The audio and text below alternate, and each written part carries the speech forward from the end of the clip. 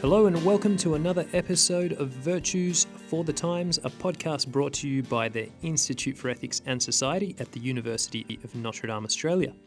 My name is Nick Zoomer and your host for this series exploring the ethical dimensions of COVID-19. You can find all previous episodes on the Notre Dame Australia website, SoundCloud and Apple Podcasts, where you can listen to our researchers weigh in on a variety of topics relating to ethics during the COVID-19 pandemic.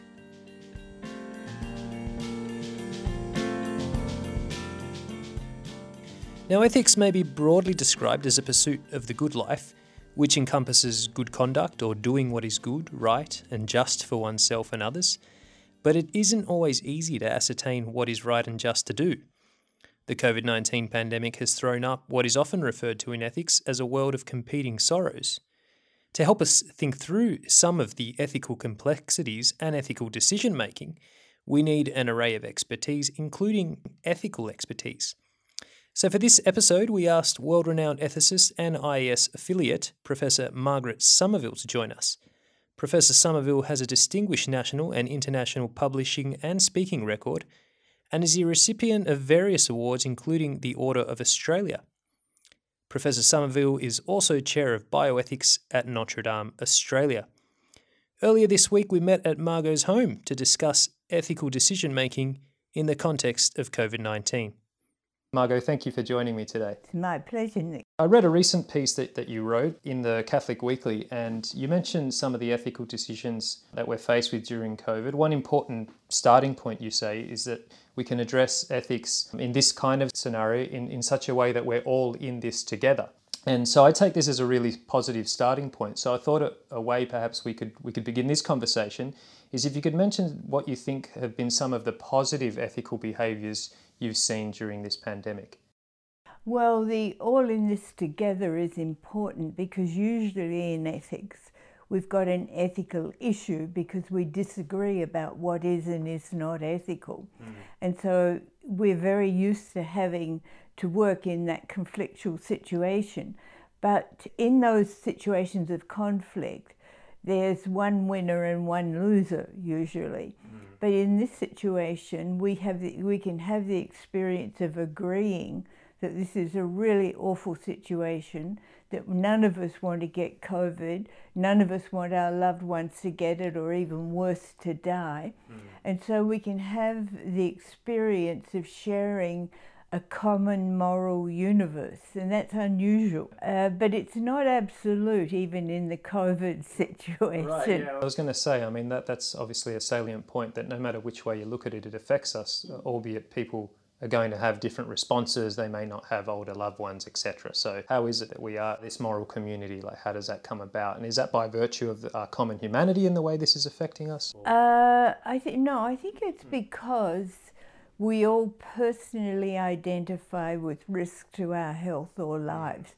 All of us have a reaction that's bad, and so we don't want it. And so we share that, and I think through that we come to see that, especially because this is a highly infectious disease, that I can't be safe unless you're safe.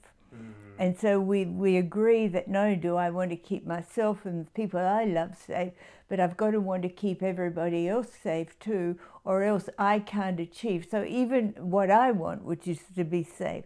So even from a selfish point of view, it's true.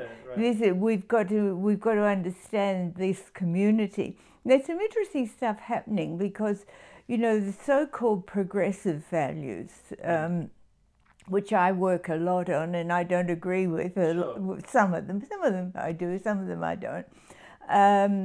That is very in what we call intense individualism or radical individualism focused, and also what I call presentism focused. That they're interested in what does the individual want right now to have happen. I mean, you could take euthanasia, for example.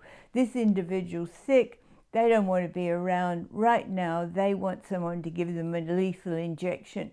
But you've got to look to the future. What sort of a precedent does that set up? And where does that go? And what does it mean for society? But the people who support it tend not to do that. They also don't look to the past. What can the past teach us if we do this? So I think that, in COVID, it's interesting because I think it shocked some of the progressives out of their comfort zone for thinking only the individual and only the present matter. Good example was the mayor of New York. And he got up and he said, my mother is not expendable, she's got to have the treatment she needs. And what you've got there is you've got the personal identification that I was talking about. You've got the risk that is making people, act to try to prevent that. And you've also, in fact, there got a rejection of utilitarianism. He didn't say, oh, well, if it's good, if it's only his mother that counts. What he was talking about was, you've got to stay inside, you can't go outside, you can't go to work, because if you do, you put my mother at risk. Yeah, absolutely. Yeah. So this kind of personal way it affects us, it helps to make it very relatable. And if I take this as a positive response, because if the mayor's mother is affected, therefore everyone, and he treats everyone equally, therefore he should also be thinking that other mothers and people are affected. So if this is a kind of a positive response, what other examples can you call to mind? We've got the wonderful positive responses that we always see in these circumstances. I mean, like Médecins Sans Frontières and Médecins du Monde and Red Cross and people like that, putting them, and healthcare professionals, all our healthcare professionals, putting themselves at risk to care for others. And one of the things that we know is difficult, and we've looked at this before, is that when as an individual you decide to take on a risk, and the harm might not only be to you but to those you love, especially your immediate family and your children, then it's much harder for those people, I think, to take that risk. Yeah, it is. So. One thing that I couldn't help think of the way in which the global crises affect the most vulnerable. But here I'm not only thinking about older people when I say that the most vulnerable, because depending on where you live and what your situation is, COVID does affect people differently. In what sense, even though we're all in this together, does it make it difficult when we're not all equally affected? So how does ethics play out, or ethical decisions play out? Well, there's a principle which Pope Francis is keen on, which is called a preferential option in favour of the most vulnerable. And so that means that when you've got limited things you can do to help, you should first help the most vulnerable, most in need, most deprived people. And, you can see, for example, in the United States, that's simply not happening. I mean, there's a discordance for instance, Black Americans are dying at a much faster rate than white Americans. Privileged people with their own homes can afford, can self-isolate, they can keep social distance. For people in poverty-stricken areas and large families and that's very difficult. And then you turn to the developing countries. I mean, there's a complete tragedy in Peru at the moment. They're terribly worried about some of the communities in Africa. And so it's not fair and equal. And I think one of the things is that maybe this will make us do is that we can't just look at the immediate tragedy we're dealing with. We have to look behind that and say, why are these people in this very difficult and dangerous situation? And I sometimes use a metaphor for ethics, that it's not like a football. If I have it and I throw it to you, I haven't got responsibilities anymore, ethical responsibilities. It's more like a cake. You can have as many slices as you can make out of the cake, and we can all have a slice. Okay. And I think that's true for it. This brings us to levels of decision making. Right. So it's true for government and policy makers. It's true for institutions like hospitals and particularly aged care and nursing home care facilities. And it's true for individuals. And and you can say in the current circumstances, it's a good example of it's true for the whole planet. And I think that's also true of climate change. So we can find an analogy about what we have to do as a massive collective, right down to what we have to do as an individual. And if I could just say, sometimes I think that I've dealt with governments and policymakers in this situation before, because right at the beginning of the HIV/AIDS epidemic, we didn't know what was causing that, and we were all really scared. And there were also, the government set up a committee called the National Advisory Committee on AIDS, and there was about 7 or 8 of us on it, and I was the ethicist on that committee. And I used to fight with one of the government bureaucrats. He hated me. He used to call me Miss Lawyer. And before he'd make a statement... I can't picture you fighting with anybody, Mark. Anyway, before he'd make a statement, he'd say, Miss Lawyer won't like this. And then he'd announce something. And what they were going to do, what the government was going to do. And I can remember shouting at him one day, you're going to go to jail, because I thought it was criminal negligence. And in fact, after the whole thing, many years later, he was charged with criminal offences, but he wasn't convicted. And in a way, poor man. But he had a saying, and I think this is sort of such a political approach to this. And the saying was, we mustn't panic the public. So there was, they were keeping things from the public. There wasn't the ethically required transparency. And what that requires is that politicians have to learn to say, I don't know. Right. I don't know, and they've got to learn to live with uncertainty, and you've got to manage uncertainty ethically. And we're not always used to dealing, would you agree, with uncertainty, as in the general public, very well either. So we have to, as a public, also have pretty good virtues to respond to our ethics of uncertainty. That's true, Nick, that if it's ethically required that you disclose to the public, including your uncertainty and that you don't know, then you've got to have a public that doesn't punish politicians for doing what you've required them to do. Right. And so again, there's a very, very difficult balance there about how do you handle that. But these are all, ethics decision making is complex. A reporter asked me once, what did I think were the big issues for the future of bioethics? And without thinking, this is some years ago, I said 3 things. Dealing ethically with uncertainty, dealing ethically with complexity, and dealing ethically with potentiality of where your decision might take us, Right. And afterwards I thought, why did I say that? I had no idea where it came from. So I've spent the ensuing years trying to work out what it means. But I find it's really useful to, look at these issues through those 3 different lenses and see what it tells us. And one of the notions that you, and I've heard you say before, is that ethics is often it's a matter of competing sorrows, and there are obviously quite a few of those here. What that phrase means, it's a world of competing sorrows. It means that there is no harm option. Whatever you do, you're going to harm somebody.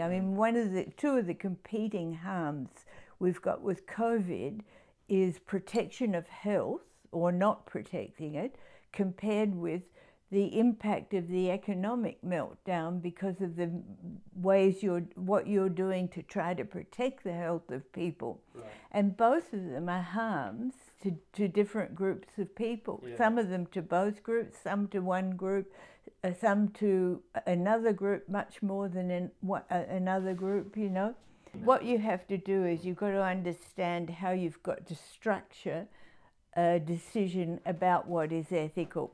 Yeah. First thing, good facts are essential for good ethics. Right. So to the extent that you can, you have to try to get the right facts.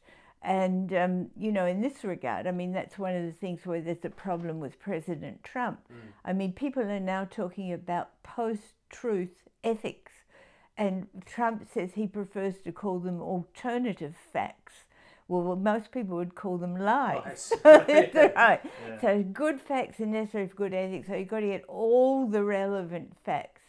Secondly, you have to see which ethical issues those facts raise. Who will be harmed, how much, what can we do about it, what are the interventions we can take, etc. Thirdly, you've got to see what values are put in play. So, for example, if you don't give a person in an aged care home the same treatment as you'd give a young person in the community, is that age discrimination? Right. And what about, respect for life, justice, equal access, preferences in favour of the poor and the vulnerable and people with disabilities, all those things. So you look at what values are in play.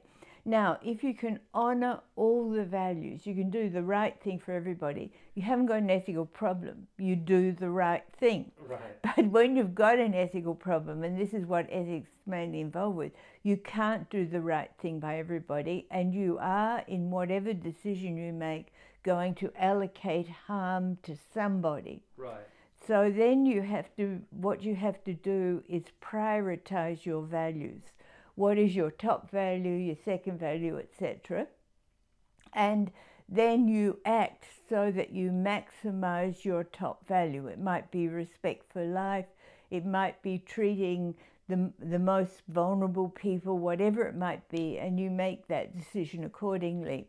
And then the final step, and this is at the heart of what I call doing ethics, is you have to justify the priority you adopted, and you have to be able to ethically justify breaching the values that you won't honour. And that's foreseeing that you're going to do some harm, but not intending that. That's the kind of risk I'm alluding to, that some people would say, oh, but you're discriminating no matter what way you make this decision. You can't do ethics like that. It doesn't work that way. That's like saying, well, I've got numbers on a page and I have to add them up. Well, there'll be a total number, so it doesn't matter what I say. Let's make it 2061. So being able to justify, to me, sounds on that last point there, sounds like an incredibly important thing. To be able to say why and on what basis you make a decision, and then that should stand up to scrutiny, depending on what we hold to be good and true. And you have to be careful too that you don't wrongfully blame people who don't make the best decision,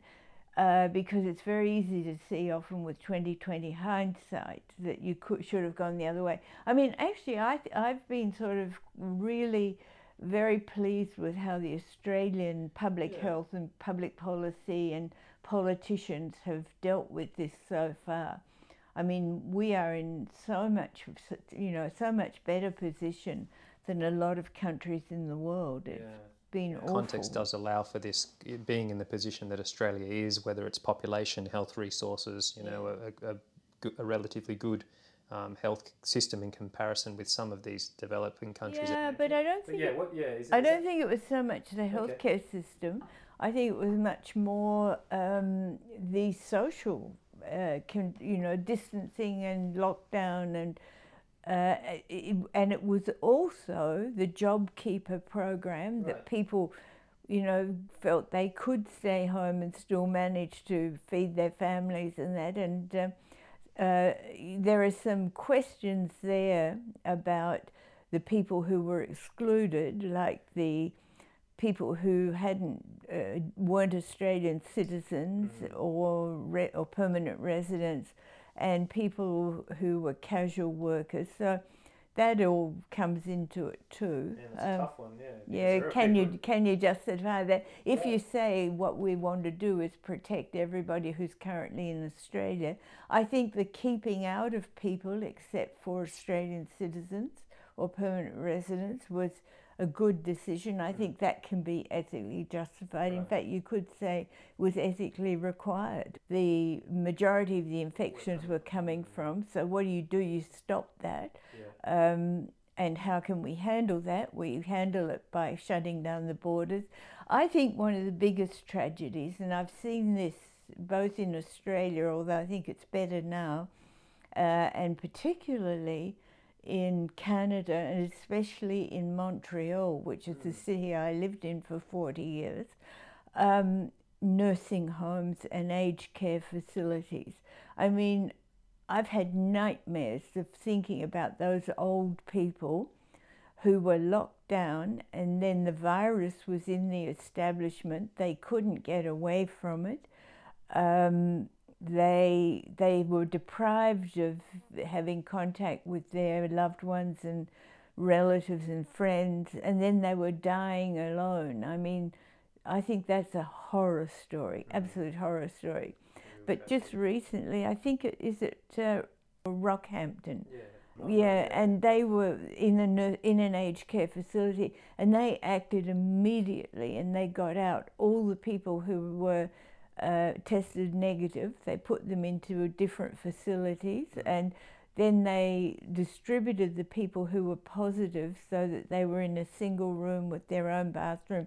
So, you know, they had worked out by that stage what to do. Yeah. But some of the stories coming out of Montreal, for example, one of them is of a nursing home in a suburb of Montreal that would be, you know, equivalent to a western suburb here, but quite close to the city, probably about a 15-minute drive from the middle of the city. Yeah, well, I don't know about inner, but yeah. How inner are we talking? And the virus got into the facility. People were being infected, and apparently the staff just fled. And these old people were left there with no food and no access to anything, and people who were sick and no clean bed linen or anything. And I mean, it's just a horror story, an absolute horror story. Margot, what this has made me think of, and we could sort of finish up on this point, I'd love to get your thoughts on this. It sounds to me like the way we respond to these situations, in aged care or similar situations, has something to do with how much radical individualism has infected, if you will, the society, or how well we get on board and think of others. I don't want to oversimplify that, but it seems to me that has something to do with how well we're responding. Well, I think this has made us think of others. I think, you know, the stories are so graphic, and they are all resulting, and this comes full circle back to what we started with, they're all resulting from a risk that confronts all of us.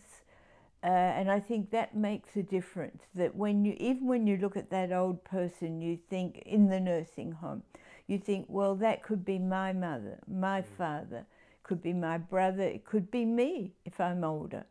So I think that personal identification is an incredibly powerful force. And so when we hear of huge, gross breaches of ethics in relating to those people and looking after them, I think that we are traumatized by that. And there's a paper by a very famous doctor ethicist in the United States called Dr. Leon Kass, and he called it the wisdom of repugnance. And I think what we do, we have an immediate reaction that is so repugnant what happened to those people, that, it's also called in ethics sometimes the yuck factor. Yuck, that's so awful what happened to those old people. But Nick, we've got to look wider than just what happened to them. Why were they in that situation, and what has happened? And what we've had is a radical disruption in our society. You see, if you went back to not so long ago, back to the 1960s, you had women staying at home, creating a house. I mean, where I grew up, and I grew up in Adelaide, we had my great uncle lived with us. My grandmother died in my bed because it was the only bed she could have in the house. I wasn't, I mean, I used to sleep under the dining room table while she was in the house, which was for about 3 months when she was dying. And all of my uncles and aunts came and stayed, and I went to school with 10 first cousins. We just don't have that anymore. We don't have those big extended families where it was looked after. And there's good things have come out of that.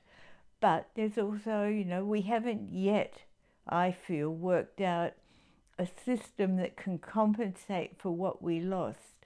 And I think that this COVID-19 has been a major shock to show us what the consequences can be. Future problems will also involve the so-called anti-vaxxers, the people who think that vaccines are going to do more harm than good. I mean, there you see that balance again between, would we take the harm that we will compulsorily vaccinate at least their kids, even if not them. But the people who do want to be protected and do want to be vaccinated, but have got conscientious objection to the basis of some of the vaccines, when they're made from cells from human embryos or from aborted fetuses, then they do not want to become complicit in the breach of ethics and breach of conscience that they would feel that would be to take a vaccine that was made in that way. That's what we talk about in ethics of like just means and sort of just ends as well. Exactly. And then the other thing will be, and there's already discussion in the ethics literature on this, that does the country that discovers the vaccine have a priority on it, or is there an obligation to share it sort of equitably and justly around the world? And also, what about, if it's a pharmaceutical company, does it get a patent and does it get royalties from this? Once we deal with the immediate problems that we're currently dealing with, we're not out of the woods with the ethical problems. If you want a job, be an ethicist.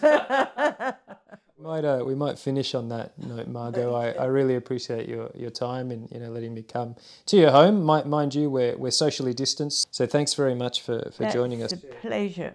And that was Professor Margaret Somerville talking us through some of the ethics of COVID-19, especially in terms of complex decision making. We hope you have enjoyed the episode.